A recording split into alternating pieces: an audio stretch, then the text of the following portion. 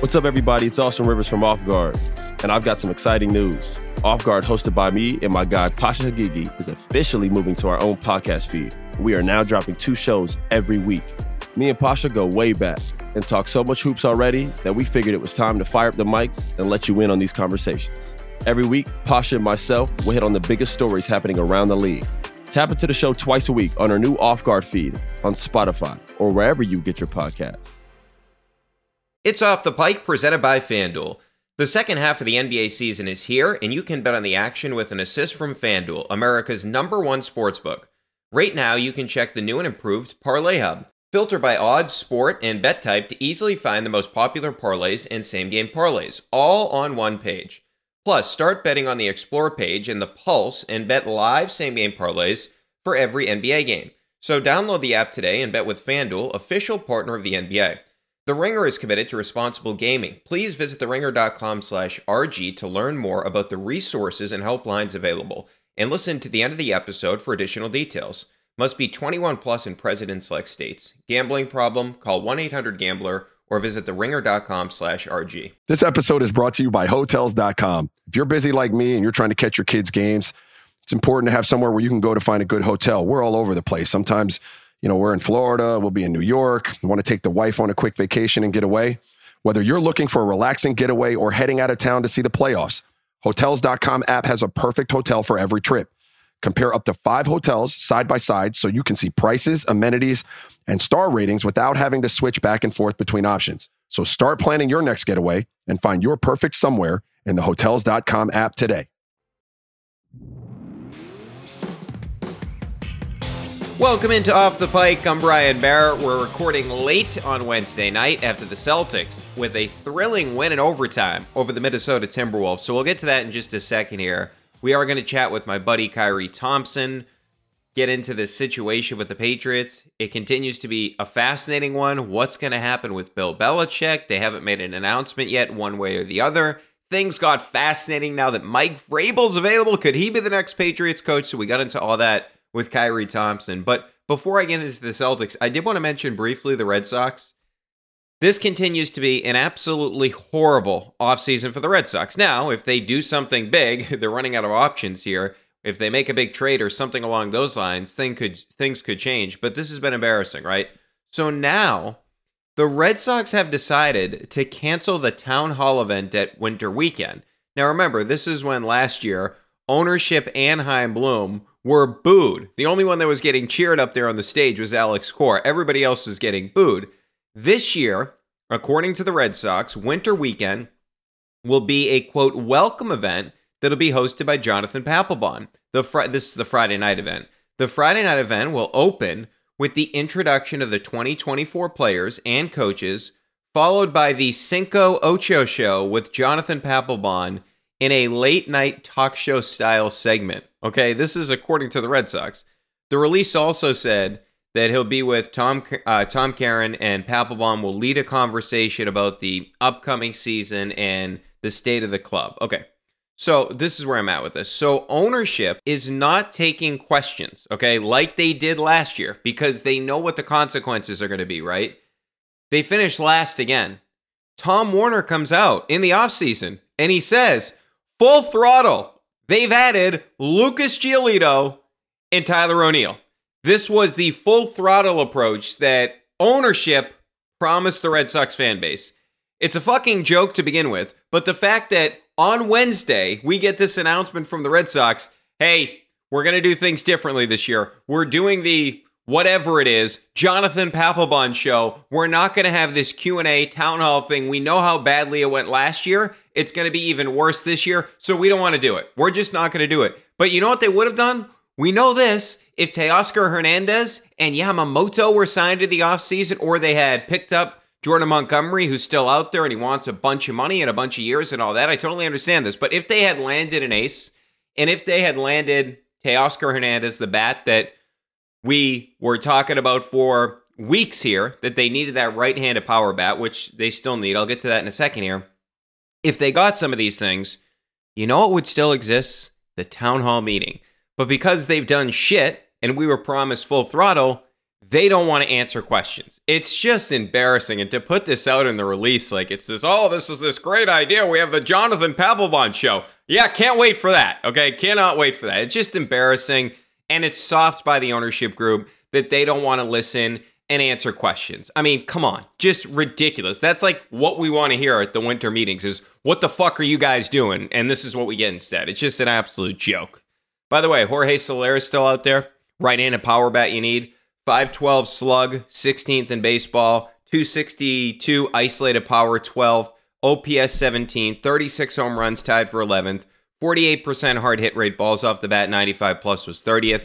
The barrel percentage, he barreled up 15% of his batted balls, 14th in Major League Baseball. The launch angle, really good, 17.8 degrees, hence the barrel numbers, 18th. Okay, so there's still a righty out there that could help this team. Does anybody have faith they sign him? I hope I'm wrong. I hope they do. But this is the guy they need right now. All these other guys we've named throughout the offseason, all these problems we've identified, they've done nothing besides add Tyler O'Neill and Lucas Giolito. And now they're getting ready for the big winter weekend. And guess what? Ownership isn't answering your questions. Totally on brand for the way things have been over the past couple of years for this Red Sox ownership group. Just a utter embarrassment. Incredibly soft. Charmin, that's what it is. It is so soft that they're dealing with everything this way. Just embarrassing. Oh, by the way, I should mention this before we get into the Celtics.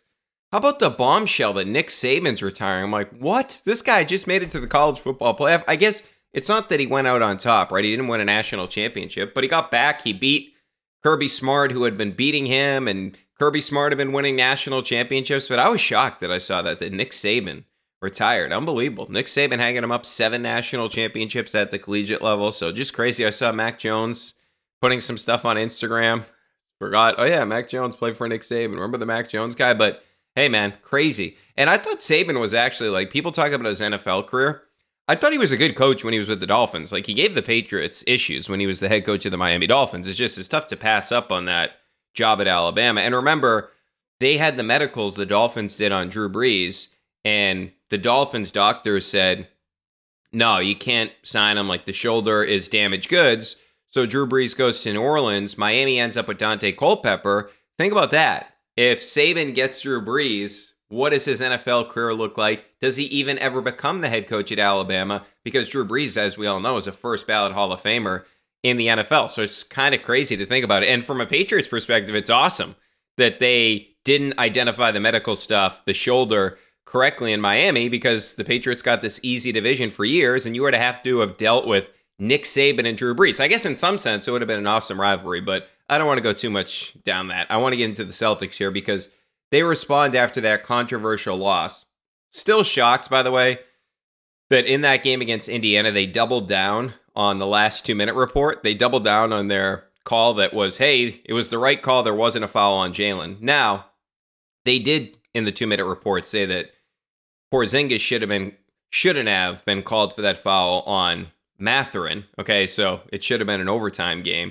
I don't understand. Like, okay, I get it if it's unintentional contact, but Buddy Hield hit Jalen in the head, then he hit the ball, and Jalen didn't shoot right away. Like, he came back down and shot it, right? Like, he shot it on the way down. So I don't understand how that's not a foul. But anyway, Buddy Hield also said he had the Angels with him. I really don't know what they did when they decided to review that. I don't know how that wasn't a foul. But nonetheless, the Celtics respond in a major way on Wednesday night, this win over the Wolves, and they keep their undefeated home record, which is now 18-0.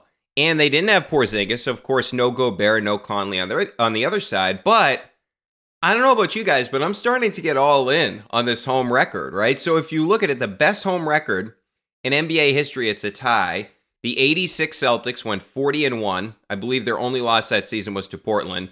And the 16 Spurs went 40-1.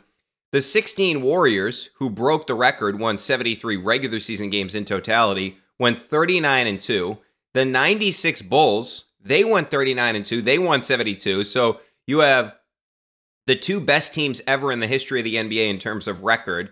And then also the 97 Bulls went 39-2. But my point being is you have the 2 best teams in the history of the NBA in terms of their overall record, and the 86 Celtics, who are just flat out one of the best teams in NBA history. And the Celtics team is now 18-0. So this is now, you look at it, they have, these are all-time great teams. I know the Warriors didn't win the championship. The only team that's on an all-time great team is the Spurs, right? Like out of that group. And I'm starting to think, like, I want this thing, man. And Joe Mazzulla after the game is thanking the crowd, not like getting on the microphone, but in his post-game press conference. Jason Tatum's talking about the crowd as well. Like, they're feeding into this. And I start to think about it. You have the Rockets at home on Saturday, which is going to be electric. Ime back in the building. You have next Wednesday against the Spurs. You get the Wemby experience, but you should win that game relatively easily. I mean, when they played the Spurs in San Antonio, that game was a joke. And then Friday the 19th, the champs, the Denver Nuggets come to town. I went to see Jokic play in person last year. It was awesome.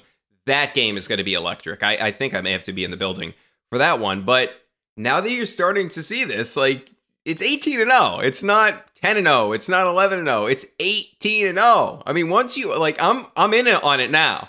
And I know you're still a long time away from setting this record, or tying this record, I should say, and it's going to be difficult.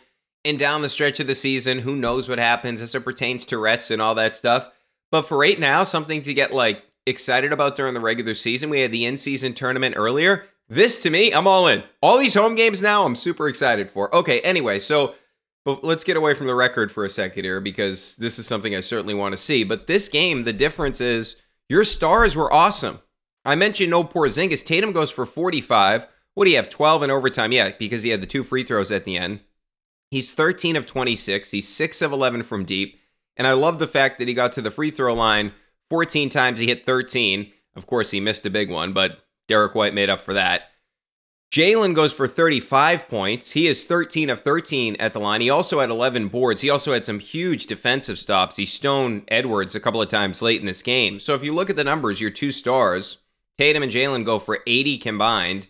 They go 22 of 42, which is 52.4% from the field. They go 10 of 18 from deep, which is 55.6%. And they go 26 of 27, 96.3% from the free throw line. It was awesome. And it was the first game that the Celtics played the Wolves earlier this season, where at the time I believe the Celtics were 5-0. Edwards was the best player on the court, right? He had the 38 points. Tatum had 32, Brown had 26. Now, Edwards still good in this game tonight. He had the 29, but it was the Celtics stars that, of course, both outscored Anthony Edwards. I love the free throws, too, and Tatum's been getting to the free throw line a lot more lately, almost 8 times a game since the start of December, even though his attempts on the season are down from the free throw line. If you compare it to last year, lately those numbers are up. And the other thing in this game about Jaylen Brown is we're starting to see that this first quarter thing that was huge last year with Jalen is now back as well, where it's been trending in this direction. But Jalen has 15 in the first quarter. If you look at his first quarter points on the season, he's 9th in the NBA at 7.5. So just his ability to set the tone, and then Jason Tatum late closing this thing out. And I thought this game in particular, this team showed balls, right? I just want to run through the end of the fourth quarter and into overtime, because they were down 109-102 with 2:46 left after Alexander Walker knocked down that 3. So the Celtics, for the rest of the game, regulation into overtime, they outscore Minnesota 25-11. And I just look at that number, 109-102, and it was at that point, too, with 2:13 left in the game after Joe won a challenge on a Drew block on Edwards. So 2:13 left, you're down 7 points. That's a game that the Celtics very easily could have lost, and maybe should have lost, right, when you think about it. And maybe last year they do lose this game, but they find a way to fight back. So out of the timeout, you think, okay, the Celtics, you know what they're going to do. They're going to jack up a 3. Right now they're down 7 points. With 2 minutes left, they're going to jack up a 3. No!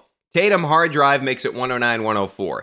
Then a huge play by Derek White gets a charge on Alexander Walker.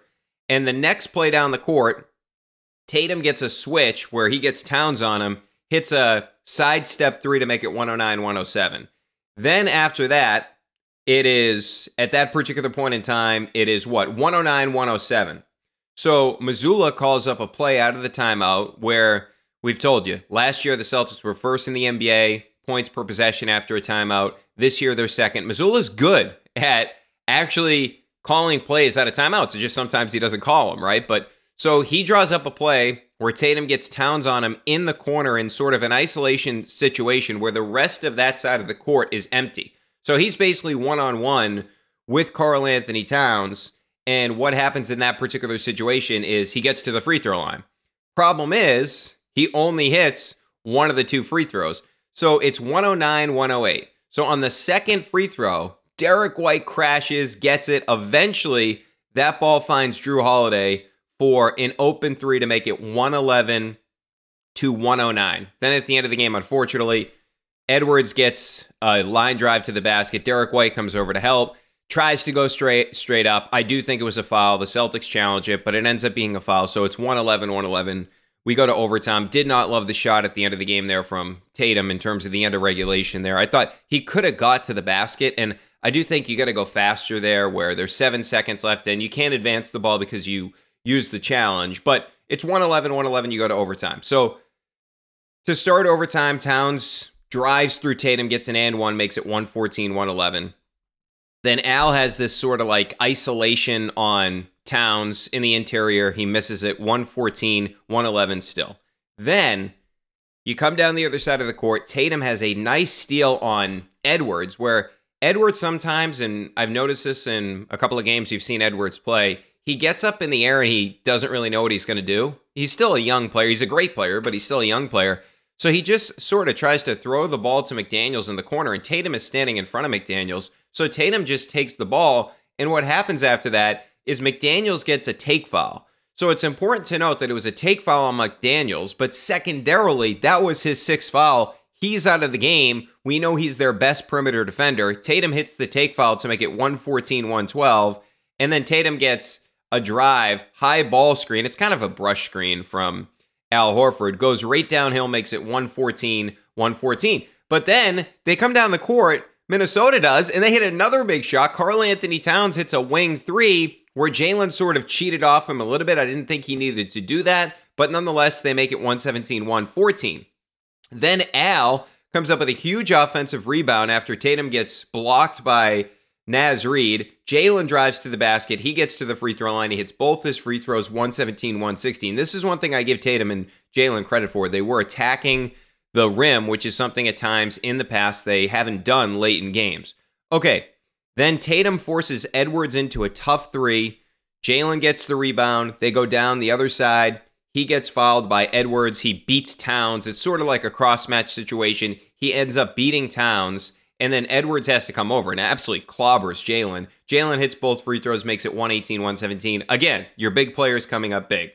After that, Alexander Walker hits a tough three. It's like these Wolves will not go away. He makes it 120-118. Okay, then after that, Jalen gets an offensive rebound, but Holiday misses a three. Tatum then gets Reid on him, and they are in the bonus, right? So this is a very smart play by Jason Tatum. So Minnesota is in the bonus. He notices that he gets Reid on him. So he's like going back kind of towards half court to bring Reid with him because he just wants to bring Reid up so he can get a direct line drive to the basket. And at the very least, he's going to beat Reid. So then Minnesota's going to have to help from other places and they get an extra or an open shot from somewhere. The problem is Reid just fouls him near half court. So Jason Tatum gets to the free throw line, hits both, makes it 120-120. Towns then misses a quick three. Rebound from Jalen. Tatum, ISO on Towns again. They kept getting to that cross match. He makes it 122-120. So I love the Celtics offense late in this game being deliberate. Jalen and Jason Tatum downhill and going after Karl Anthony Towns. Okay. And then after that, you have this great play defensively where it's 122-120.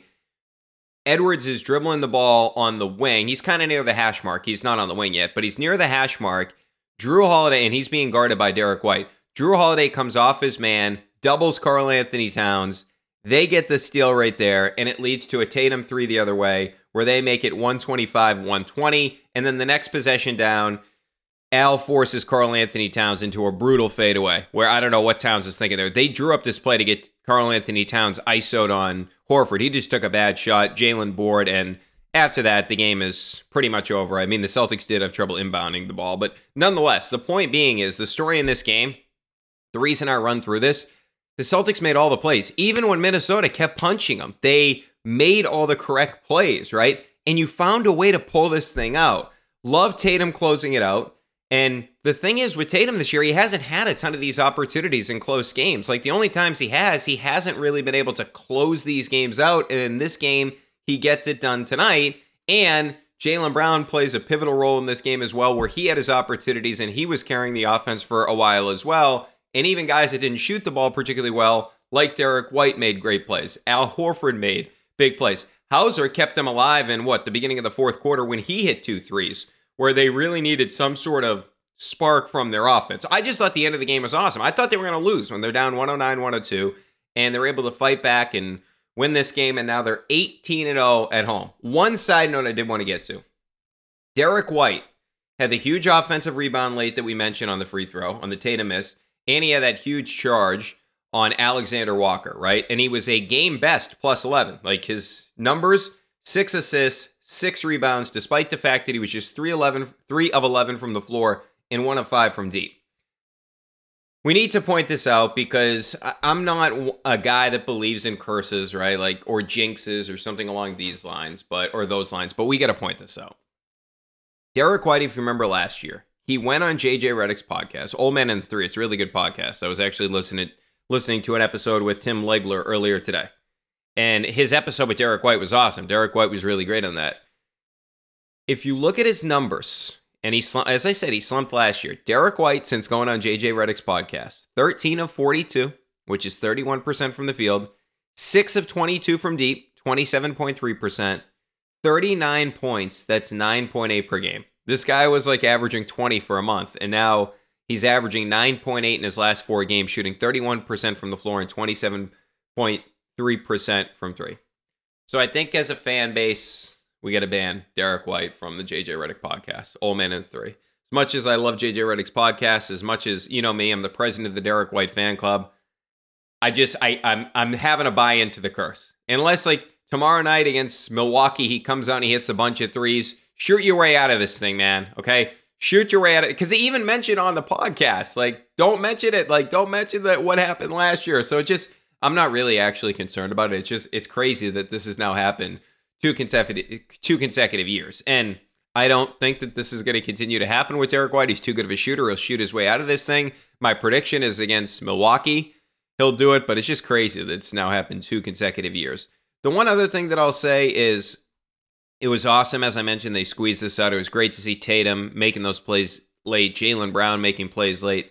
But it did feel like a playoff game for a while that we've seen the Celtics lose. Now, the difference here is they got to the free throw line. I'll get to that in a second. But the one thing you look at is it's just when they have Porzingis, at times it feels like they're almost unbeatable. And I know they lost to Oklahoma City. I know they've lost games with Porzingis. But that button, right, that cheat code, you didn't have that cheat code to press in this game particularly. And if you look at it too, they got 19% of their shots at the rim. The lowest team in the NBA is the Golden State Warriors at 25.3%. And with Porzingis in the lineup, this is via cleaning the glass, the Celtics take 33.1% of their shots at the rim with Porzingis out there. That would rank 16th in the NBA. So it's middle of the road. It's not a great number. But the difference is it's an increase of 5.7 percentage points, which is in the 95th percentile. So those shots at the rim go way up when Porzingis is on the court. And if you look at the number without Porzingis, based on that 5.7, that'd be about 27.4% of their shots come at the rim. Only Golden State, as we mentioned earlier, is south of that. So they go from a team that is middle of the road getting to the rim with Porzingis on the court to second to last in the NBA when Porzingis is off the court. And we saw that tonight. 19% of their shots came at the rim. The other thing I would mention in terms of just the 2-point shooting, and tonight they go 20 of 43, which is 46.5%. The worst 2-point shooting team is Portland at 48.6%. Now, the Wolves do defend the 2 well, 50.3%, which is an outstanding number 1 in the NBA. But with Porzingis on the court, the Celtics on 2s shoot 59.8%. The Pacers lead the league at 59.7%.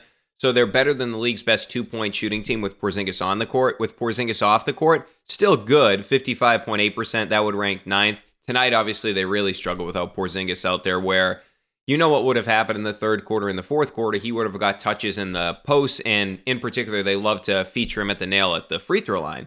So look, you can grind out wins, and it's impressive tonight, but Porzingis is what puts this team over the top. Even if he's not the best player on the team, he's what puts this team over the top because of the diversity that he brings to this offense, right? You would have just liked to have this option. Now, the good thing is they were able to grind out the win without Porzingis. Now, the thing in this game, like I mentioned, the 2-point shooting was bad. The Celtics took, 47 threes out of their 90 attempts. That's 52.2% of their attempts came via the three-point shot. And if you look at it, they hit a three-point shot. That sounds corny. They hit 19 threes. They took 47. So that's what you needed to do without Porzingis. You needed to hit your threes, and they did. Give the Celtics credit. They hit 19 threes in this game. And the other thing is I mentioned earlier, like they got to the free throw line. That's the one big difference compared to playoff games last year or the year before where they took a bunch of threes, but they didn't do anything else. Well, in this game, yeah, you took 47 threes, but you also took 31 free throws. That's a huge difference. You had 11 more attempts than the Wolves did. So if you look at it just in terms of the numbers here, the Celtics, 57 points off threes compared to 42 for the Wolves. That's a 15-point advantage at the three-point line. And they hit 30 free throws compared to 18 for the Wolves. So they win that battle by 12. So that's 27 points when you're talking about the free throw line and the three-point line where you outscore the Wolves. You would have seen last year it just be the three-point line or they'd struggle from three. But they also got to the free throw line, which I think is massive. And you needed that without Porzingis because the points in the paint, 50-34 in favor of the Wolves. That's why they were in this game. So if you just look at it on the season, part of the reason that Missoula is always preaching like winning on the margins, winning the three-point battle, winning the free throw battle. On the season, the Celtics are at 16.1 made threes per game, which is number one in the NBA, 48.3 points off threes. And they give up 13.8 threes a game, 41.4 points. So they're outscoring teams by 6.9 points per game at the three-point line. And then even though they don't get to the free throw line a ton, they've been getting to the free throw line more lately, but they average 17.8 made free throws per game, 16th, and they only give up 14.2 made free throws per game, which is first in the NBA. So 3.7 or 3.6 points per game advantage there at the free throw line. So they combine, you look at that, it's 10.5 points per game. Now, ordinarily, they're not getting outscored in the paint like they did tonight, where it's 50-34, but you have a big advantage when you're talking about 27 points on free throws and threes. It's even a way larger number than your ordinarily outscoring teams by 10.5, right? So that's huge. And you found a way to win without Kristaps Porzingis, who's a guy that could have made things a lot easier tonight. And I know that they were dealing with that Rudy Gobert and Mike Conley, as we mentioned earlier, but it was nice to see the Celtics get downhill, get to the free throw line when they weren't able to have Kristaps Porzingis on the line. Not that they've never won games without Porzingis. They've been to the NBA championship. But this game just sort of reminded me of a playoff game where you grind it out. And if you just have that one huge guy, the 7'3" guy, he gives you a totally different element. And I thought that was abundantly clear in the second half until it was 109-102 and the Celtics sort of made their run. And if you look at Porzingis now, he's missed 10 games. So he's played 27 of 37, so 73% of the games. And if you have to continually give him a game off a week, I'm fine with it because, as I mentioned, like you could see a difference when he was not out there in this game tonight, right? Like they won the game, it was awesome, it was incredibly entertaining, Tatum was awesome, Jalen is awesome, but when he misses games, and look, they've won games without him, you clearly miss him, right? So I don't mind like it was right knee contusion, but he's always sort of dealing with something. I don't mind this. Give him a game off a week and get him ready for the postseason because that's the most important thing. That's the whole reason that you made this trade is so in the postseason, your offense can look different than it's looked in other seasons. Now, they still want to do what they do, take a lot of threes, but they also want to have that outlet of, hey, let's give Kristaps Porzingis the ball at the nail. Let's let Kristaps Porzingis do his thing in the post. And I do think without Porzingis, it's clear you don't have that button that you could press during the regular season in other games. And I just think it's so imperative they keep him healthy. So I'm totally fine with the plan they have, giving him these days off. All right, so now they'll get the Bucks. I would imagine Al Horford doesn't play in a back-to-back. The Bucks have been struggling. They've lost 4 of 5. Huge rest advantage for the Bucks, of course, because the Celtics just played tonight. The Bucks have not played since Monday. I mean, Giannis is talking about the equipment manager needs to change things up. The team needs to change things up. It's bad in Milwaukee right now. They're 22nd in defensive rating, at 116.3. If you can imagine this, they actually have a worse defensive rating than the Portland Trail Blazers. They are third in offense, but I do think with them having the rest advantage, you having to go to Milwaukee, you win this game, you start to really make them think about themselves, right? And I know the Celtics already beat the Bucks earlier this season. That felt like they were in complete control of that game. It was the Wednesday before? Yeah, it was the Wednesday before Thanksgiving.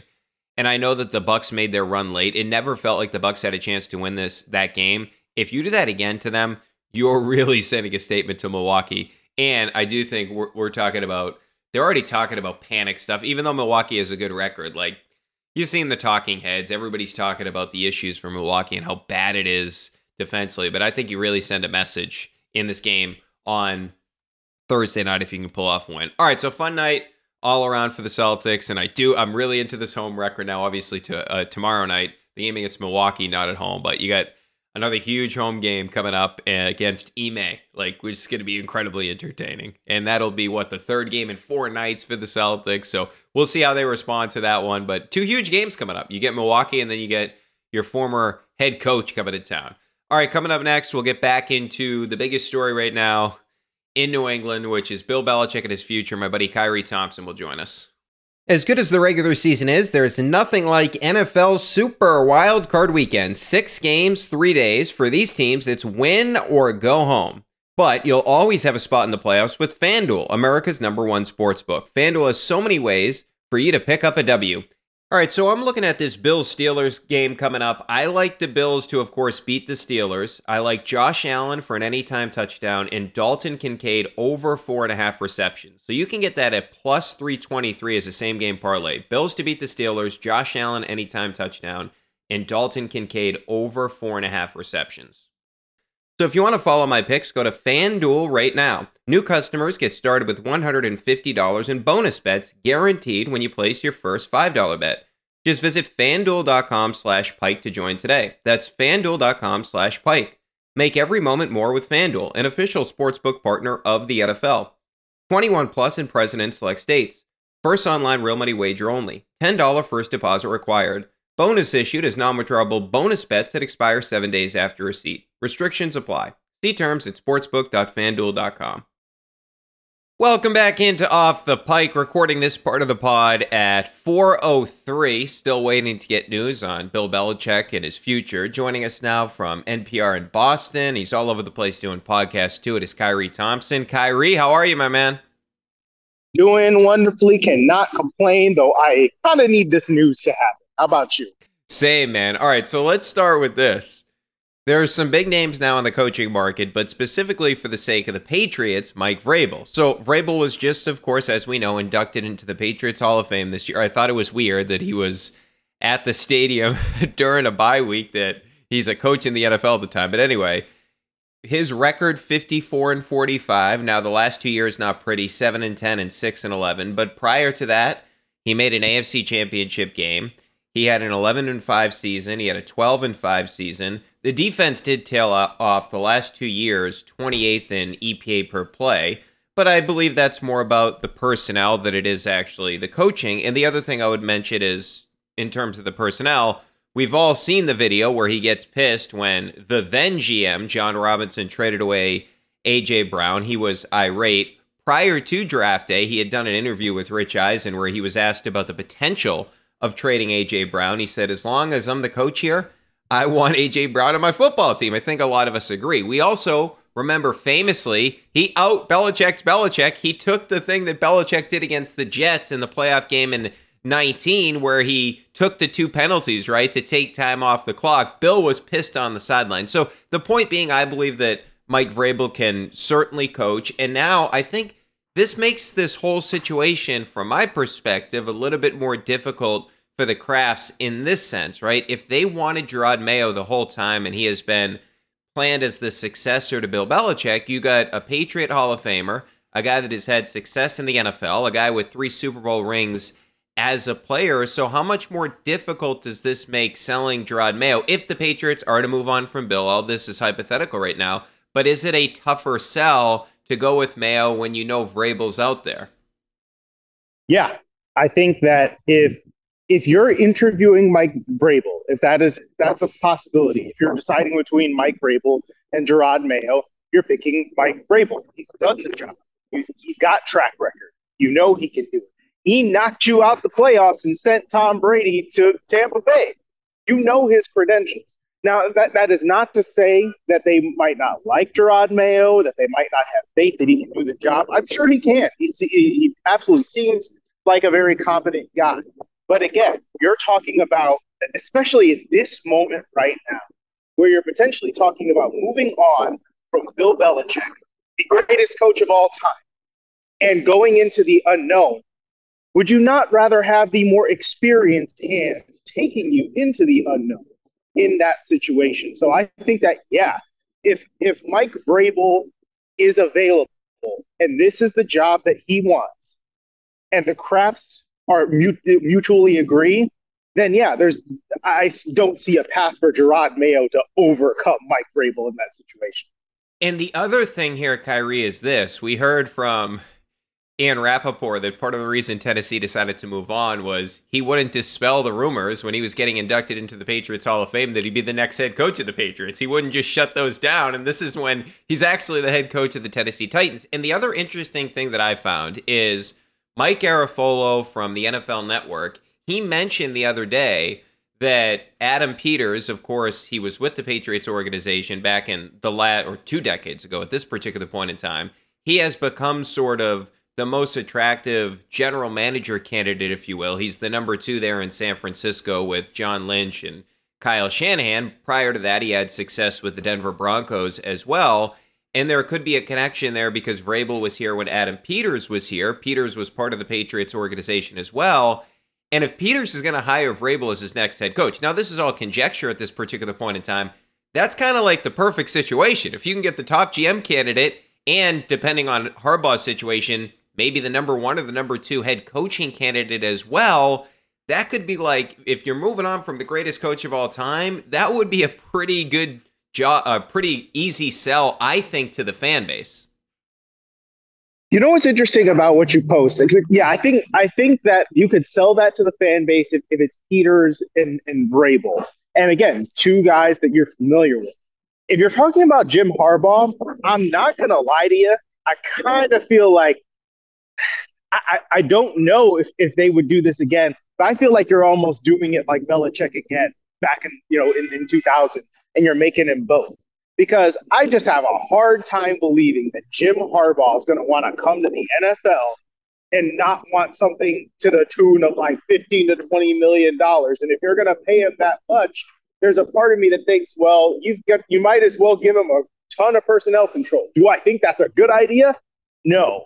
But I think that might be the kind of thing that you're talking about in such a situation. I feel like I'd feel more comfortable personally going a little bit more the conventional route. And again, I think with Jim Harbaugh, it's an interesting question because he's a guy who's been to a bunch of, and sorry about that, there's a train in the background. He's been to NFC championships. He's been to the Super Bowl. The guy can coach, but man, he burns people out fast. He kind of overstays his welcome and grinds people's gears. I don't know if you want to deal with that for the long term. So I feel like Vrabel's probably a bit more safe, noble, and also good. Well, my whole point with Harbaugh is I was just making the point that like the 2 top coaches out there are Vrabel and Harbaugh. And if you could get either the number 1 coach or the number 2 coach, depending on how you rank Mike Vrabel coming out of Tennessee compared to Jim Harbaugh and whoever else is out there, and get the number 1 executive, like that's a pretty good offseason for the Patriots. So I wanted to ask you about this, though. Now that we look at these jobs, and I'm sure you have an opinion on this one, but I start to think about sort of, you have the Mike Vrabels, the Jim Harbaughs we talked about. Everybody wants to interview Ben Johnson and that, and we'll see about some of these other candidates that become available. But if you look at just the jobs, right, when we're looking at, okay, the Chargers, there's an attraction there because of Herbert. I'm not as crazy about the rest of the roster as everybody else seems to be, and not the greatest ownership in the world either. You look at the Commanders, I think that is very attractive because you got new ownership. You don't have Daniel Snyder there anymore, which is a major win. Not to mention the fact that you have the number 2 pick in the draft. You got Bob Myers, for whatever reason, running that coaching search, which, all right, he's not running the team. But nonetheless, you look at Seattle that just became open. I don't see that as very attractive, especially considering where you're drafting. I like some of the pieces on Atlanta, but they don't have the quarterback. So what are they doing there? Tennessee's not a very attractive job. Eberflus is back with the Bears, which I don't know how you feel about that, Khari, but that would have been a very attractive job, having the number one pick and the possibility to either to go with Caleb Williams with the number one pick, or depending on what you want to do there. But I look at this Patriots job now, all of a sudden, when you look at the rest of them, and the Raiders will see they may just stick with Antonio Pierce, it's more attractive than I would have thought it would have been, say, a couple of weeks ago, because of the fact that now you have that number 3 pick. So I actually think this is an attractive job that warrants a coaching search, not just promoting Gerard Mayo. Agreed. Yes, you absolutely have to. I mean, number one, you've got to do it anyway because of your league protocol. But the other thing that I feel like here is the Patriots. I'm curious how the quarterback situation is going to shake out, because it's not just going to be the quarterbacks in the draft. You're also potentially going to have quarterbacks hitting the market, right? Free agents that you're going to be able to sign. I got to dive into the next tier of quarterbacks a little bit more. I've watched a lot more Caleb Williams and Drake May, say, than I have, Jaden Daniels and Michael Penix. So I got to get down on that. I feel like, though, the possibility of being able to do that, if you like a quarterback well enough, and the fact that you have a defense that's solid, right? I mean, all the best position groups on the team are on defense, and that at least gives you something to build with. It's not a roster completely bereft of talent. And then you can rebuild the offense in your image, however you want to do that. Though I will say, on the defensive side of the ball, you've got a little bit more age. You've got free agents that you got to deal with, Kyle Duggar being among them. You got to figure out if you're going to pay him. So there are some questions. But again, anytime you have a pick that high, I think that there is a chance to look at that and say, and they've got a decent amount of cap space. There's a chance to look at that and say, you know what, the makings of getting good again quickly are there. I don't know that there's anything.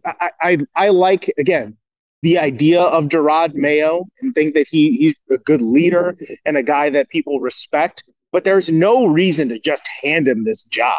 I mean, you got to think about the long-term success of your football team, and you got to ask yourself, what's going to get me closer to a Super Bowl? Would it be Gerard Mayo? Would it be Mike Vrabel? Would it be an offensive head coach if you could get one? So you have to be methodical about this process. And they've been methodical about how they're going forward potentially, or moving on from Bill Belichick. I think that's the right thing to do, because, I mean, you can't just shoot from the hip on the potentially most important transition you've ever had. Well, and I think the other part of that is the fact that, okay, so let's go with the hypothetical that, hey, Vrabel wants to come here. Let's just say that for the sake of the conversation. Vrabel wants to coach the Patriots, and the Patriots end up just promoting Gerard Mayo, and he goes to the Commanders, and for the next decade or so, he turns that into a really competitive situation, and then a couple of years from now, we're asking, hey, is Gerard Mayo really the guy? And look, Gerard Mayo may turn out to be a really good coach. We don't know this. He may be a coach for the next 15 years for one organization, whatever the case may be, or he may have a ton of success. But that is a big risk if Vrabel wants to come here, and it's out there that Vrabel wants to come here, and you go in a different direction. So I think it's certainly something they're going to have to manage in terms of expectations. And now this Vrabel thing has thrown I feel like a more fascinating thing into the whole coaching search as it pertains to the Patriots. But just in terms of Belichick, so I talked about the Atlanta situation the other day. The two situations that actually make some sense, Atlanta, because Arthur Blank, now he's not going to have his GM that involved. He said he'll get input from the GM in terms of picking the next head coach. And then what would it take, do you think, for Dallas to move on from McCarthy? Does he have to lose to Green Bay? Could it be a second round loss, say, hypothetically, if the Lions beat the Rams this weekend and then go to Dallas? To me, those are the two jobs that would make sense from Bill. The more and more you hear from the Commanders, it doesn't feel like that's a Belichick destination. Or do you think the Chargers would still be in play for Bill if, say, they don't get Vrabel or Jim Harbaugh?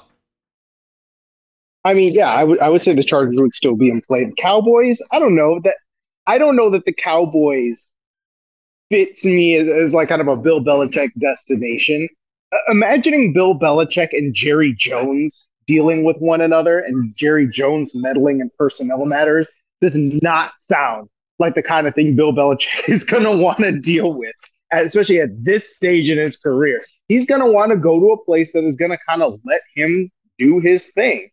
And I don't know if that's the Commanders or the Cowboys or the Chargers or Atlanta. I think maybe Atlanta might make sense in that regard. I've kind of heard that thrown around. And even though they don't have the quarterback right now, there are avenues that you could take to do that. And one of those actually that I could see is I, at this point, do not think it's likely the Chicago Bears keep Justin Fields. I think they're probably going to trade him.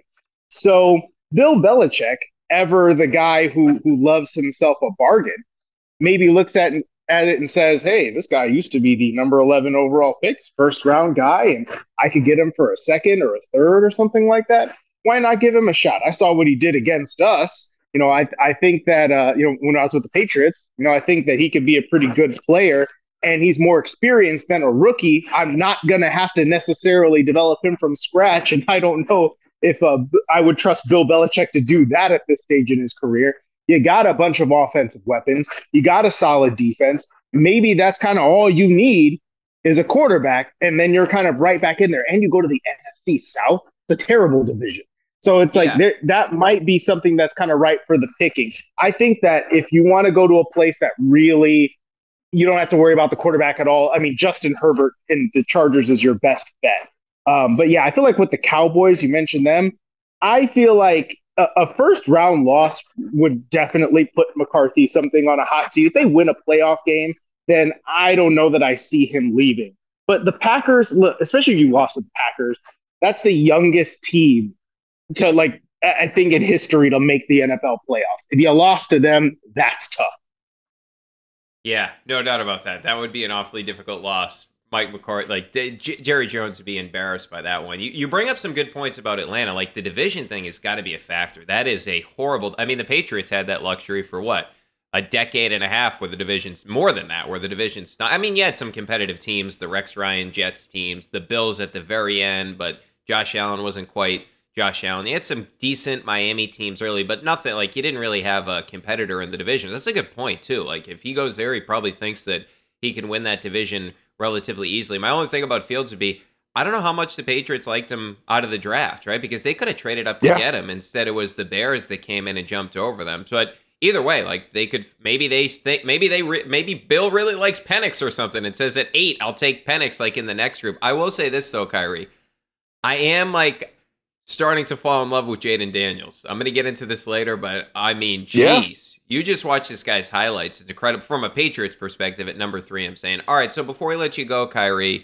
when you just look at this situation, the fact that it's now Wednesday as we're recording after 4, we haven't gotten the news that Belichick is coming back, right? Like, the Bears even announced that Eberflus is coming back. We've seen Pete Carroll just got moved on from on Wednesday. So the way this thing is trending, do you believe that it's just, this is an inevitability and they're just waiting to see what is the best way to sort of put it out there that they're moving on from Bill? Or do you think they're still, like, making a decision here? I feel like there's probably an element of Bears Matt Eberflus decision to this, where you're listening, or Bill Belichick has to provide, especially from a quarterback standpoint. This is one of my sticking points with him, and one of the things that has me concerned about keeping Bill Belichick. Okay, it's not just the fact that you've had 3 of 4 losing seasons now, and that basically any coach in the league that lost 3 out of 4 seasons would get fired. It's not just that. It's about the fact that he completely totaled Mac Jones, and I think that you could say, oh yeah, maybe he's not that talented, and they got the book on him or whatever.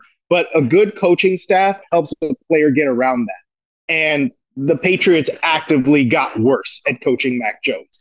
So you need to hear Bill Belichick say what his plan would be if you're taking Jaden Daniels at number 3 overall, or if you're not, if you're not taking a quarterback, if you're trading down and recouping more value.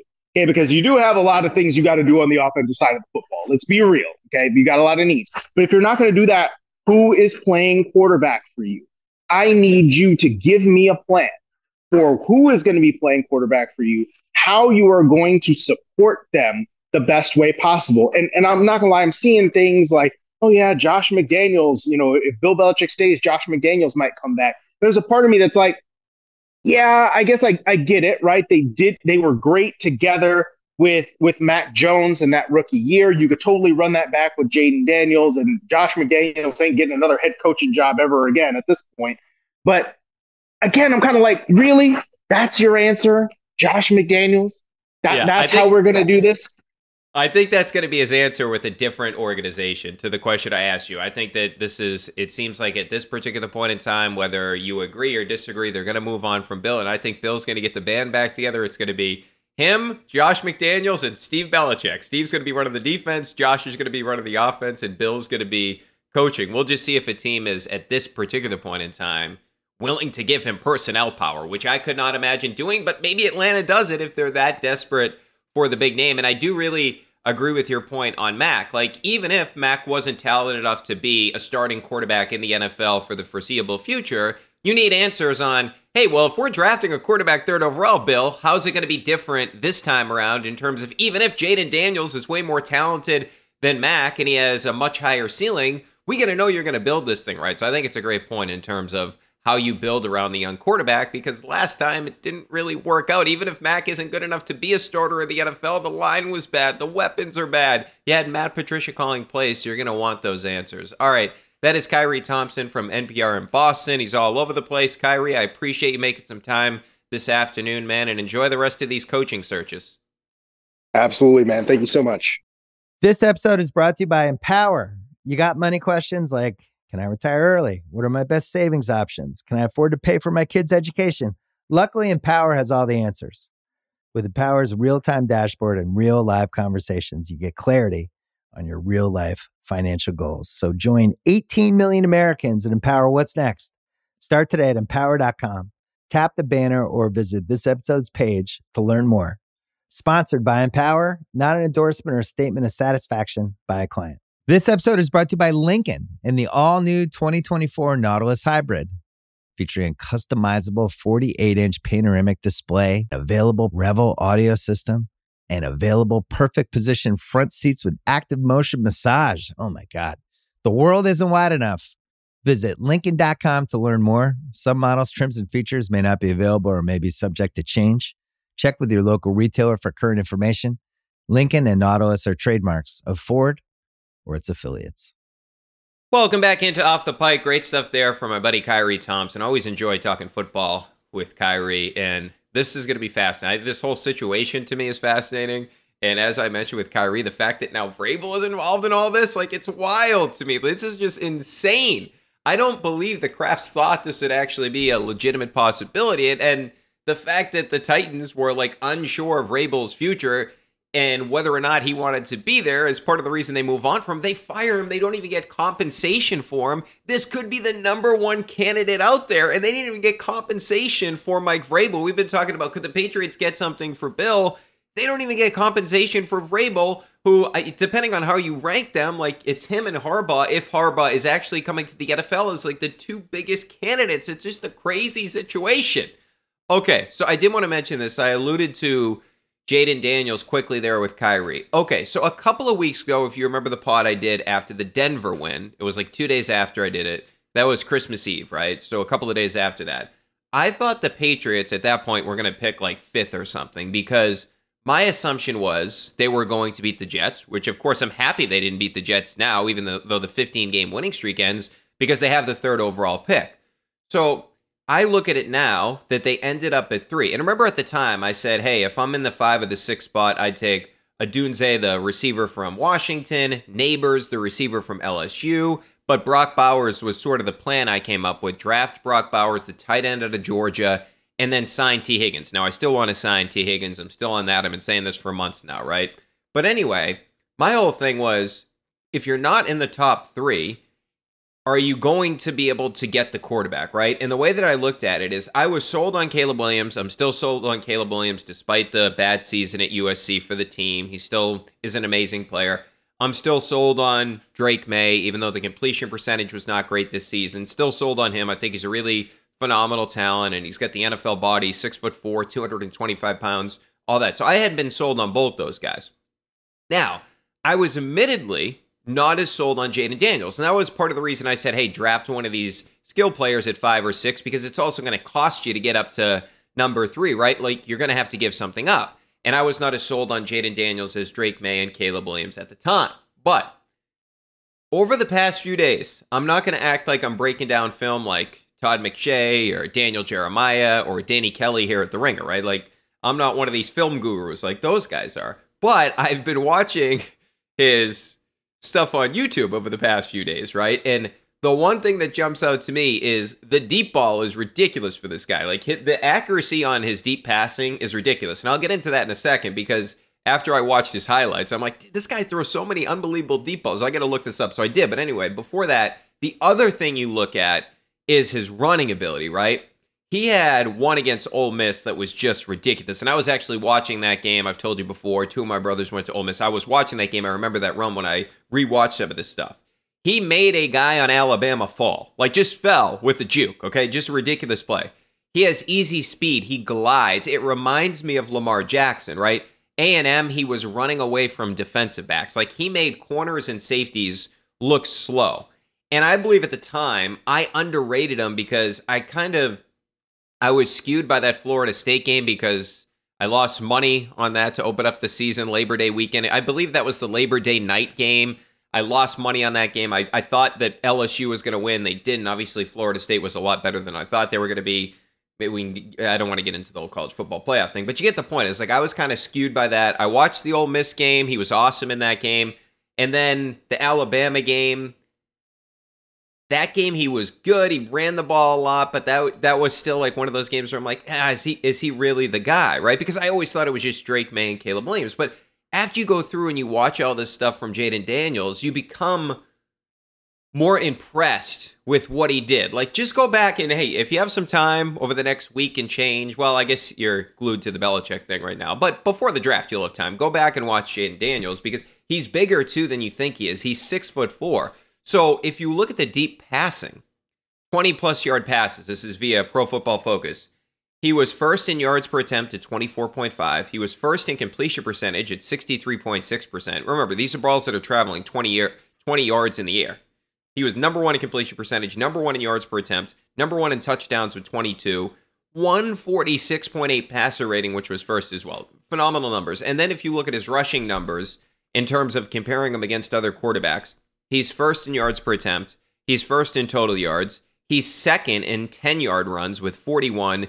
And Pro Football Focus has the yards after contact per attempt. He's 4.71, which was second. So first in yards per attempt, first in yards, second in 10-yard runs, and second in yards after contact, right? So, like, it's really difficult to bring this guy down.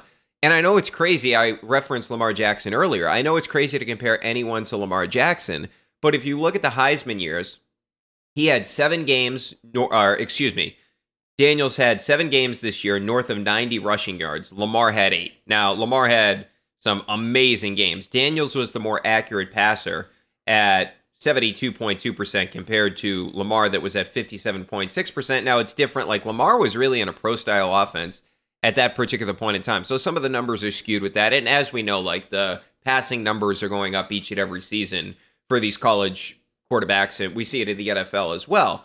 But the more and more that I start to watch Jaden Daniels is I would take him 3rd overall.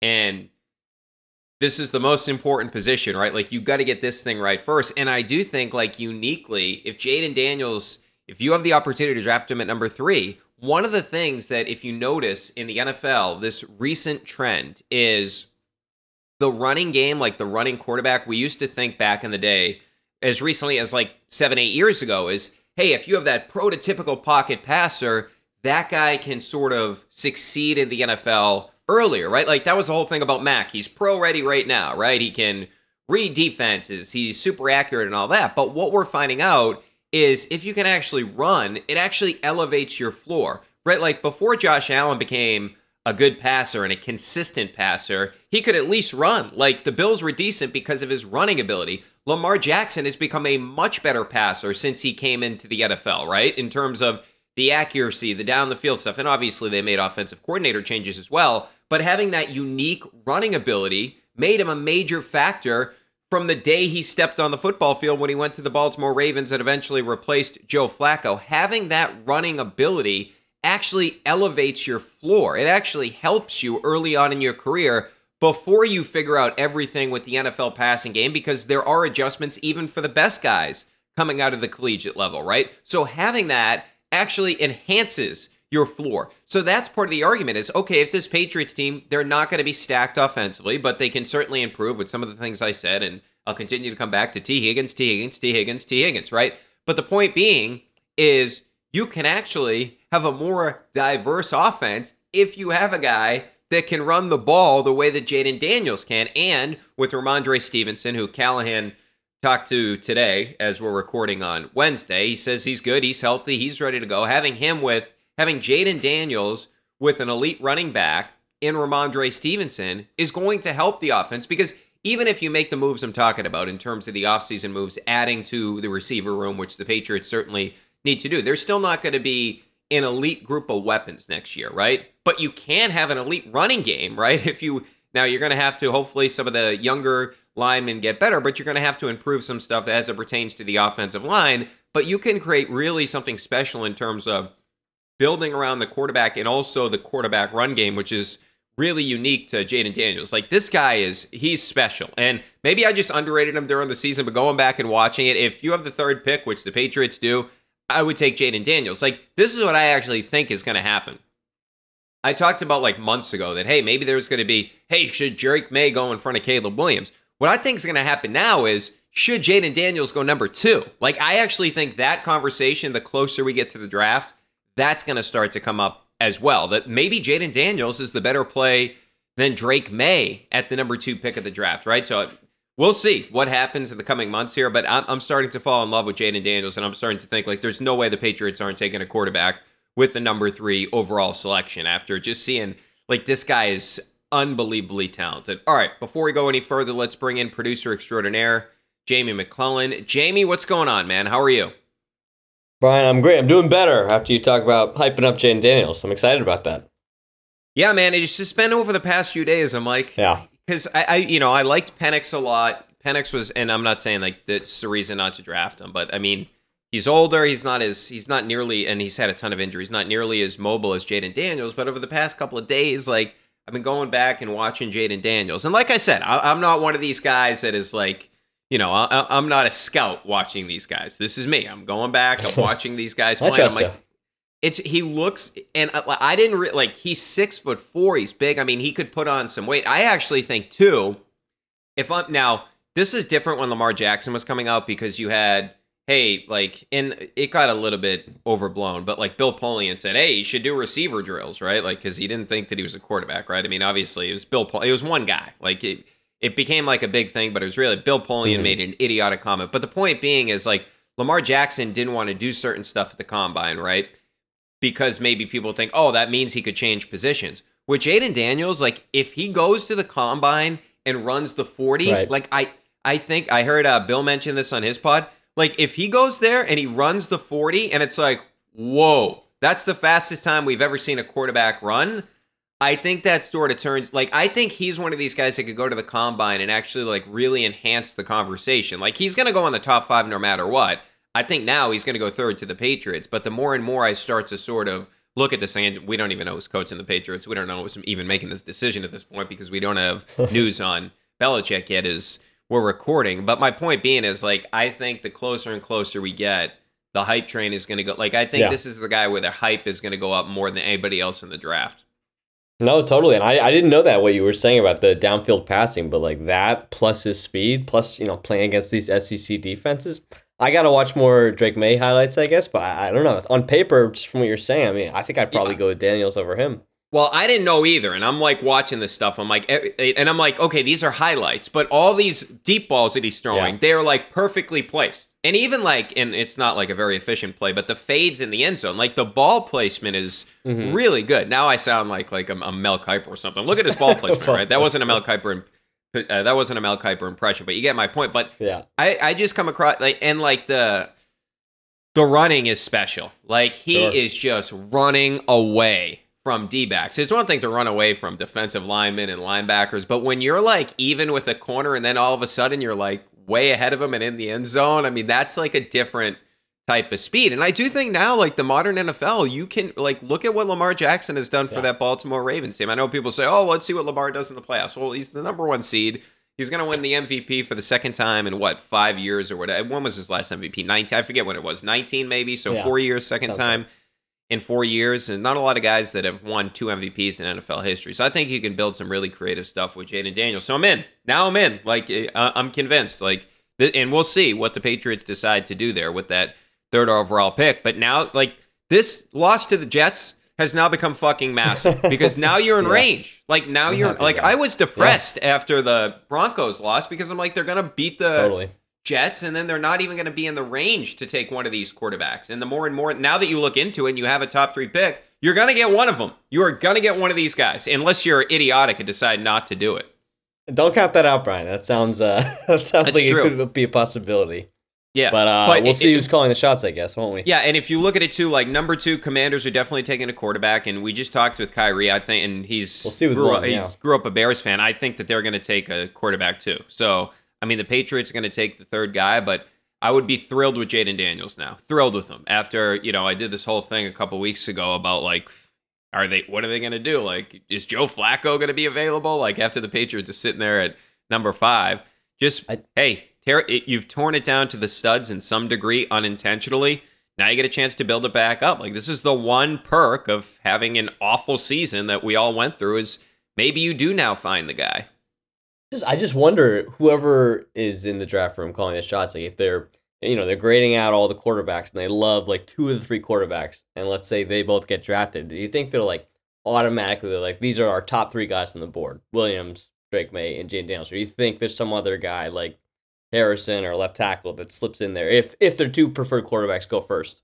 Well, I just think it's like one of these things where, okay, maybe Jaden Daniels or Drake May, say hypothetically, whoever is the guy that is there at 3, even if they're not number 3 on that board, you have to juxtapose it to the value of the position. Yeah. Like, who's the Joe Alt, right, is the left tackle there, where it's like, okay, well, even if you may think that Alt's the best player in the draft. Well, yeah, he plays a very important position, right? Like he plays left tackle, like, and he's absolutely massive too. I think he's like I think he's like 315 pounds or something like that. But it's an important position. But even if he's the best left tackle for the next decade and a half, like, okay, you could have Joe Thomas, right? Where Joe Thomas is a great left tackle. He just played in a terrible franchise. It's a great piece to have, but you need to get the quarterback. And like going back to something we talked about a couple of weeks ago is like next year's class, it's like Shedeur Sanders, and then there's a lot of questions after that. Quinn Ewers. And if the Patriots are not going to be as bad as they were this year, what's their shot at getting the guy? So if the guy is there at number 3, even if you don't have him ranked number 3, it's just the value of the position at that particular point in the draft. You have to look at it from that perspective and say, you know what?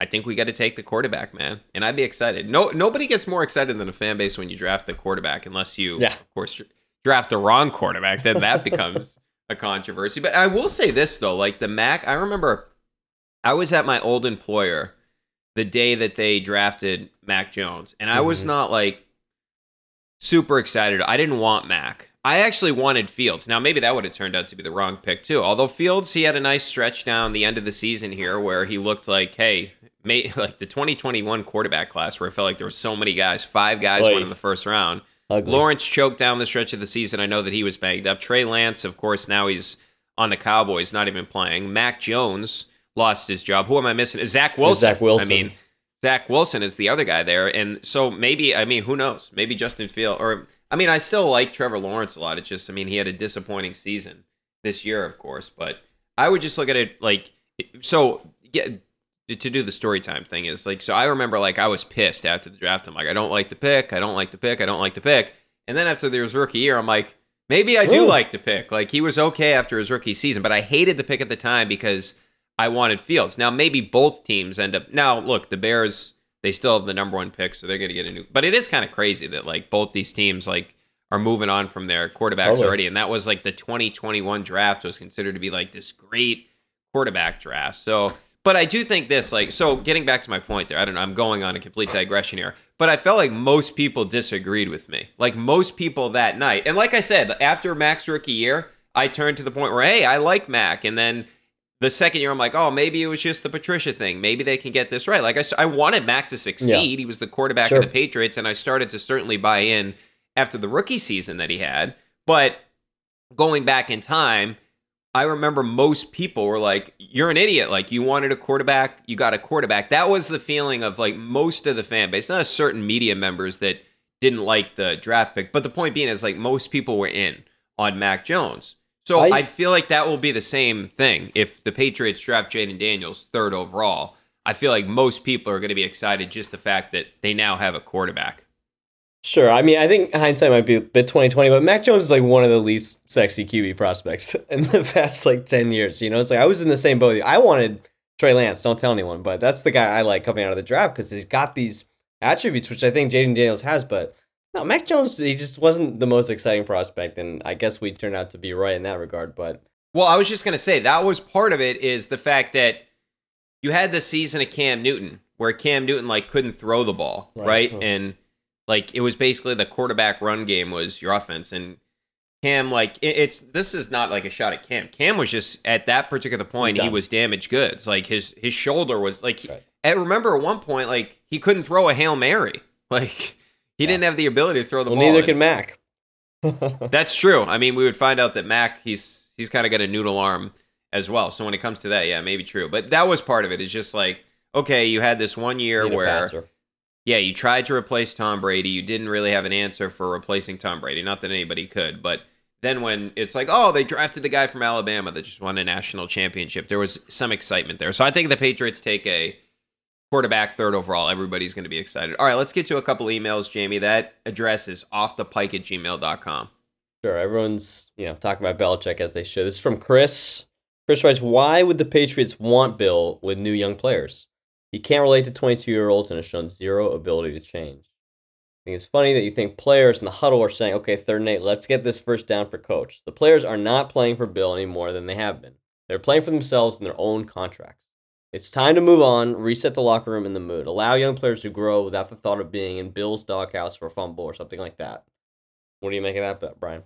Well, I mean, going back to the DeMario Douglas thing, I hated that. I said it at the pod at the time. It was against Miami. It's like, well, this guy is one of your best weapons. You're pulling him out of principle. But I disagree with the whole idea of, like, 22-year-olds won't play for Bill. I would argue they were playing for Bill this season. And it's going back, like, Callahan had the whole piece about it. Callahan came in the pod, and we talked about the fact that there were times after or before games where they would look up at something schematically and it would, like, legitimately happen. So I think Bill still gets through to the players. I don't think there was any quit in this Patriots team whatsoever. So that would not be my argument for moving on from Bill. Like, my argument, if you're moving on from Bill, the reason you're doing it is the GM stuff and the offense, right? Like, it's not because, like, to me, he doesn't have any problem connecting with players right now. I don't see that at all. Like, the J.C. Jackson situation, that's not a Bill problem. That's a J.C. Jackson situation, right? The Jack Jones issue, that's a Jack Jones issue. So I disagree with that premise that it's like, hey, Bill can't connect with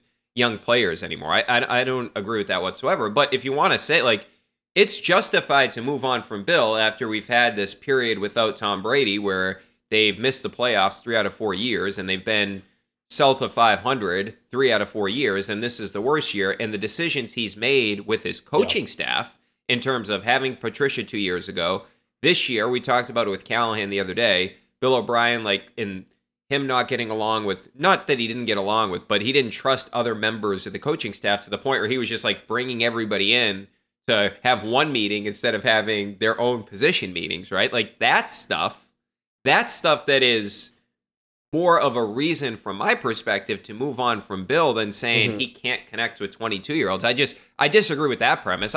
If you want to move on from Bill, it's totally justifiable. We talked about it. Like, you can totally justify moving on from Bill. I said on multiple occasions, like, I would like to have Bill back. What I didn't know, and what I think would be awesome, if you got Vrabel, Adam Peters, I didn't know that was going to be even part of the equation here. But if I thought Vrabel was going to be staying in Tennessee. Did you? Like, so that, like, that's the thing that I'll be like, if they just promote Mayo, I won't be excited. He may turn out to be a great coach and all that down the road. I will not be excited about that. And also considering the fact you're moving on from Belichick, if you bring in Vrabel and Adam Peters comes and Vrabel comes, I'll be like, okay, let's go. Because Vrabel's a good coach. And I mentioned this briefly with Khari, but I still have that vision in my head of Belichick being pissed off and screaming at the refs when he used the same move that Bill used against the Jets, right? Like, that's like, think about this offseason. You bring in Vrabel, Adam Peters, and Jaden Daniels. I feel like there will be a ton of excitement and a ton of life injected back in to the fan base. But in terms of circling back to the original question is, I don't think Bill's issue is connecting with players. I think Bill's issue is his coaching staff and how he deals with the draft and all that. We've already talked about this. Like, if Bill's back, he's not going to be making the draft picks, but the draft and how he's handled the offense. Those have been the issues from my perspective with Bill handling the coaching staff. I don't think there's been an issue with how the players listen or respond to Bill. No, I mean, a lot of the guys that are talking after the games are the captains, but you hear them talk about it every week. They're like, we're playing for Bill, playing hard, etc. So I agree with you in that regard. It seems like they're still buying in. In terms of like the development, it's a weird thing. I was thinking about when you're talking to Khari is like, he clearly can't do wide receivers or like skill position guys, tight ends to a lesser extent. But, you're talking about his quarterback track record. I'm like, quarterback track record overall is pretty good. You got like, he developed the best quarterback of all time, basically. Then you had Mac Jones. But even the guys in between, like Matt Castle and Jimmy Garoppolo, they look the best they ever looked, I feel like, with the Patriots. So I feel like, especially if you got McDaniels back, because he was their offensive coordinator with those guys. But if you get him back, I feel like they're actually a pretty good place for quarterbacks to play, no? Well, I wouldn't say anymore. Because early, they had when they went 11-5 with Castle, he had Moss and Welker, right? Like, that team had just gone undefeated. And then when you look Jimmy only started 2 games because he ended up getting injured, but that team in 2014, that team in 2014 was loaded, right? They had loaded. Edelman, they had Gronk. Now they had Gronk, who was coming off an injury, but they still had Gronk, and they had Danny Amendola. Gronk really became Gronk again, 5-6 weeks into the 2014 season, where he just became an all-time beast again. But my point is, now it's more difficult to develop quarterbacks with this current Patriots roster based on sort of how it looks. No, I agree with you in terms of the GM stuff. I just mean, if you separate him having a horrible offensive line and no receivers from the actual, I don't know what they're talking about in the quarterback's room when he has that one-on-one meeting with a quarterback to go over opponent's defenses. Maybe, I don't know, maybe it's stupid to separate them out because it's all the same thing. But if you get someone to help with the personnel, but he's the one coaching and you get McDaniels actually as the quarterback's coach, maybe that could work. Yeah, I'm not big on bringing Josh McDaniels back, right?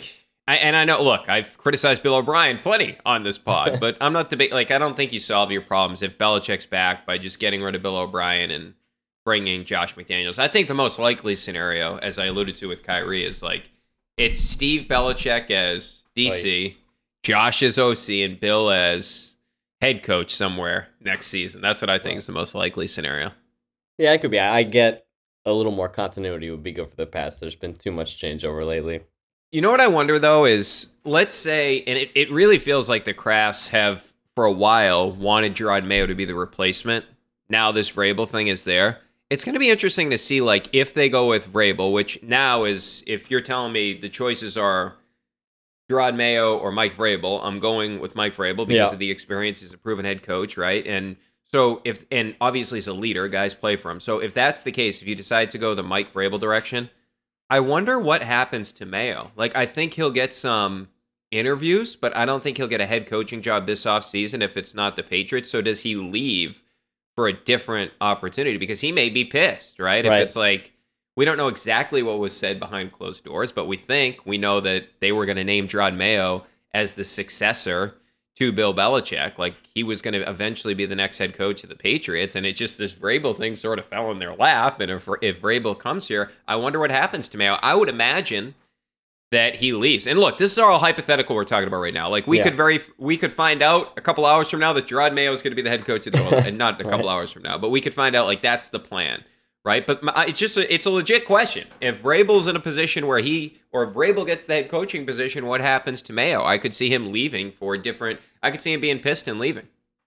Yeah, I think he'll definitely be pissed. I can't really see him leaving unless he gets a head coach job, because I think they gave him a fat salary last year on top of promising him. So leave money on the table, but I don't know. He definitely wouldn't be happy about that at the very least. But speaking of Vrabel, this is another email from Gordon. Gordon writes, big fan of the show. Listening to Bill Belichick's comments the other day, I couldn't help but think to myself, here is a guy who's signaling to the rest of the league that he's for sale and that he doesn't want/need full control of a team for you to get him. I loved how the defense performed this season, but I'm of the opinion that Bill has to go at this point. In my eyes, Bill is gone, so does this end in a messy divorce or a clean trade? If so, how does the timing work with a new favorite coaching option, Mike Vrabel? So a couple of things there. I think that Bill, and he may be onto something too, Jamie. Like that, he wasn't just talking to the Crafts, but he was also talking to the rest of the league. But I think at that point he was like digging his heels in and trying to keep his job. Like I think that was part of it when he referenced the control and all that. But I will say this: Callahan brought up a really good point the other day on the pod where he's like, would he really be giving up control? Right? Like he can say that, but would he really be giving up control? Right? So I thought that was an interesting point by Callahan. But when it comes to what he was doing the other day in that press conference, I thought it could be appealing to other teams, but I think there are other teams that didn't even need to hear that from Bill. I think there are other teams across the league. Like, I think the Falcons want him. Mm-hmm. I think the Chargers could be interested in Bill Belichick. And we've been through this hypothetical with the Cowboys. If they lose, they would be interested in Bill Belichick. So I don't think he really needs to appeal to the rest of the league. That's why I think that was more directed to the Crafts than it was the rest of the league. Yeah, that could be. I think in terms of what he was talking about with a messy divorce versus, it seems like every day that passes and that he hasn't left, it seems like that means either he's staying or they're trying to work out a trade, right? And there was an interesting thing. Did you see, it was like the Titans owner came out and talked today about how it's not so simple to trade coaches. Like you can't just shop him to the league and say, that's the best trade, he's going there. Like the trade, basically the coach has to, they have like a no trade clause in essence. Right. So I wonder if that's what's going on behind closed door. Either he's just staying, which I guess is an option, or they're, I guess, working in tandem slightly to try to find a destination for him. Is that your take on it? My point is, or my hunch is that they're trying to figure out how this is going to happen. Like they still haven't figured out how this situation is going to play itself out. Because if they are going to trade him, they have to keep him under contract for now, right? Before they move on. So maybe they're going to work with Bill for whatever destination that he wants to go to. So that's what I think it is. I think it's more about that. Or if there's a way to, because he's he made it abundantly clear, he's under contract for next season. So when it comes to that, like how the Crafts are going to figure this out financially and compensation-wise, that's what I think the holdup is. And also, like, I don't think Bill cares about a messy divorce. Like, if the Crafts want to fire him, I don't think he cares about the divorce being messy. I really don't. I think that the Crafts do, though. Like, the Crafts don't, yes, they don't want this to look bad. So I think they're the ones that are concerned of it or concerned about how this ends from a PR perspective, right? I don't think Bill is. So that's what I think it's about, how the Crafts are formulating this plan to move on from Bill. Yeah, I agree. I think you might as well try to get something for him. I mean, it sounds like if he's happy to go somewhere else, you might get a draft pick. And like you said, if you bring in Vrabel and you get like a first or second round pick for Belichick, I think I could live with that. Well, I don't think you're going to get that much. What did Sean Payton go for? He definitely he must have gone for something like that. Now, I feel like every coach, you get like a first round pick and they don't have 6 Super Bowls. Yeah, I just feel like no team is giving up a first round pick for Belichick at this point. Like, think about that. Like, you're going to give up what, like, say, like, it's the 17th pick in the draft for, like, that could be an unbelievable receiver. So, wait, did Sean Payton actually go for a first round pick? I feel like they all do somehow. Maybe Sean Payton did. The Denver Broncos agreed to trade. Belichick definitely did back in the day. Yeah, he did. He did go for a first round pick. I feel like it's like weirdly the going rate, even though I hear what you're saying. I mean, seems like a lot of value to give up. Yeah, especially now. Like, I don't know. I think I wouldn't trade if I was another team, would you trade a first round pick for Bill Belichick? I don't know. It's complicated because it's like, as we talked about with Callahan, Ben Johnson obviously is a hot candidate, but otherwise it's like Vrabel becomes available and everyone loses their mind because he's a competent coach. So I don't know. Maybe there aren't that many.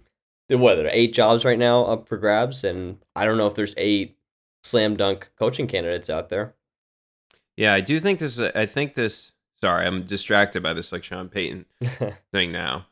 But I do think that too, like that was a team that, Man, that Denver situation is a mess because they were out all these draft picks from Russell Wilson, and they're possibly going to move on from Russell Wilson, and now like going forward, they're going to have his dead cap money. But I guess if you really want Bill that bad, I mean, like I think there could be some compensation, but at value. the same point, if you're like if you're Atlanta and you're like, okay, we could get Mike Vrabel or Bill Belichick, but Bill Belichick we have to give up something for. Right. So maybe that's part of it too. Is like maybe Belichick's side's like, hey, we're not going to have as many suitors if you do have to trade me. I don't know. Like maybe that's part of it as well. Maybe he wants to get fired. That could be. Yeah, maybe that's part of it too. I don't know. I still can't believe the Sean Payton thing. He really got traded for a first-round pick. People love him. It's like, he was all right. He had Drew Brees. Congratulations. Yeah, unreal. All right, Jamie. Well, what's your prediction? Like, when do we find out? Do we find out, like, we're recording right now on Wednesday. Do we find out at some point on Thursday? I think it has to happen before the weekend, right? I think it has to happen unless it doesn't happen. I mean, I honestly feel with each passing moment that he's still the head coach makes it more likely that he'll be the head coach. Like, or else it would have happened already, no?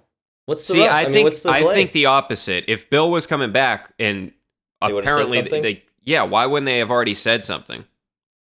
I don't know. They're the Patriots. They work in mysterious ways. I just think they would have already said it. Like, you know? Yeah. Like, what if you were bringing back Bill, why wouldn't you tell everybody? You know? Like, what's the holdup? I wonder if also, I mean, this maybe is outlandish, but that they've had all season to think about this and plot out plans. Like maybe he's having second thoughts craft. He's he's 80 years old or whatever. Maybe he's getting a little trigger shy at the end when the moment's actually here.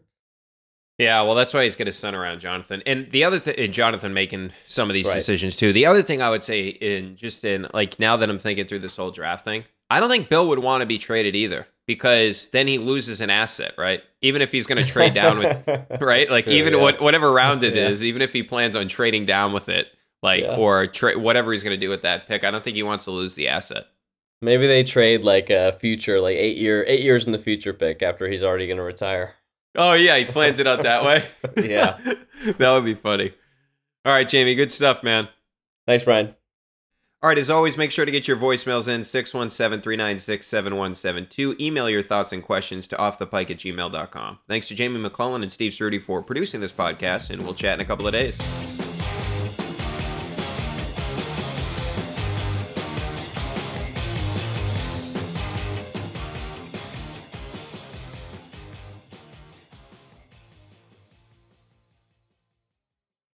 Must be 21 plus in present in select states. FanDuel is offering online sports wagering in Kansas under an agreement with Kansas Star Casino, LLC. Gambling problem? Call 1-800-GAMBLER or visit FanDuel.com/RG in Colorado, Iowa, Kentucky, Michigan, New Jersey, Ohio, Pennsylvania, Illinois, Tennessee, Vermont, and Virginia. Call 1-800-NEXT-STEP or text NEXT-STEP to 53342 in Arizona, 1-888-789-7777, or visit ccpg.org/chat in Connecticut, 1-800-9-WITH-IT in Indiana, 1-800-522-4700, or visit ksgamblinghelp.com in Kansas, 1-877-770-STOP in Louisiana, visit mdgamblinghelp.org in Maryland, visit 1800gambler.net in West Virginia, or call 1-800-522-4700 in Wyoming. Hope is here. Visit gamblinghelplinema.org or call 800-327-5050 for 24/7 support in Massachusetts, or call 1-877-8-HOPE-NY or text HOPE-NY in New York. This episode is brought to you by Lululemon. Guys, if you're ready for a new pair of pants, try one of Lululemon's ABC pants. They're made to make you look and feel good. And there's lots of different styles to choose from. My favorite, because I walk around LA every day, I like the joggers. I'm not jogging, I'm just walking fast. But if you're working out, I would try them out. And if you want something a little sleek, maybe business-like, maybe try the ABC Slim Fit trouser. But I am a joggers guy. Once COVID happened, I was just like, I want to wear jogging pants and joggers and all kinds of soft pants as much as I possibly can, especially when I'm working out. Ultra comfortable and versatile. ABC pants are really in a league of their own. Buy a pair right now at lululemon.com.